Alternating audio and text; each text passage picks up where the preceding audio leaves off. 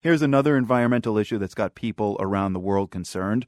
Pesticides, specifically a group of pesticides that some scientists fear are harming bees and interfering with their ability to pollinate crops and other flowering plants. It's a big issue as the spring growing season approaches here in the Northern Hemisphere, and as the world's Gerry Hadden reports, it stirred up a hornet's nest of controversy on both sides of the Atlantic.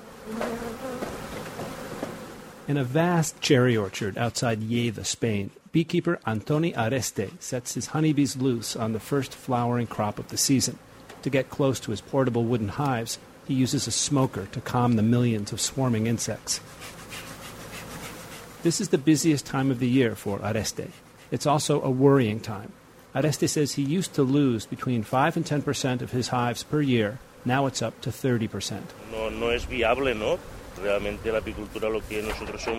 It's not viable, he says. We beekeepers are the protectors of the environment, because without bees, flowering plants don't get pollinated. And it's not just honey producers who are concerned. Bees of all kinds are vital to dozens of crops in Spain and around the world. If bees are in trouble, so is much of the food supply. That's why Areste has closely followed the growing debate in Europe over the use of neonicotinoid pesticides, or neonics for short. Neonics are widely used on an array of flowering crops, and Areste says he believes traces of the chemicals are contributing to his losses.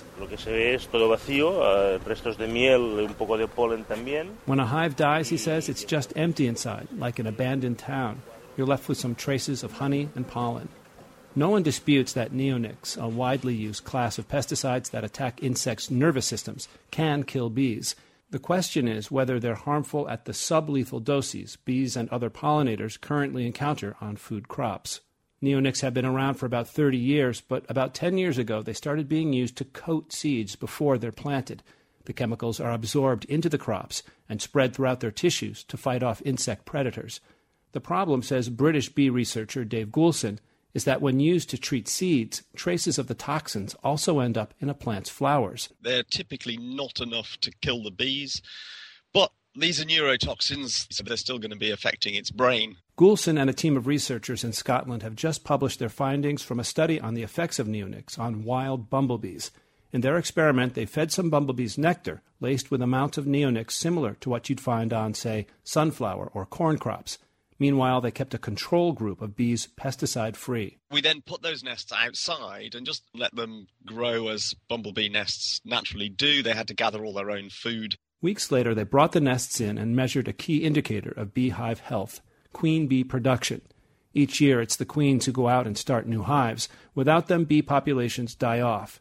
Goulson's team found a huge difference between the pesticide-free bees and the bees exposed in the lab. There was an 85% drop in queen production between the control nests and those given a realistic dose. Goulson believes the drop in queens occurred because the bees exposed to neonics were disoriented and collected less food for the hive's grubs, which include the next generation of queens. It's like they're drunk or they've been taking some other kind of drug, and, it makes them more easily confused, more easily lost, and so on. It's studies like these that have given European regulators pause.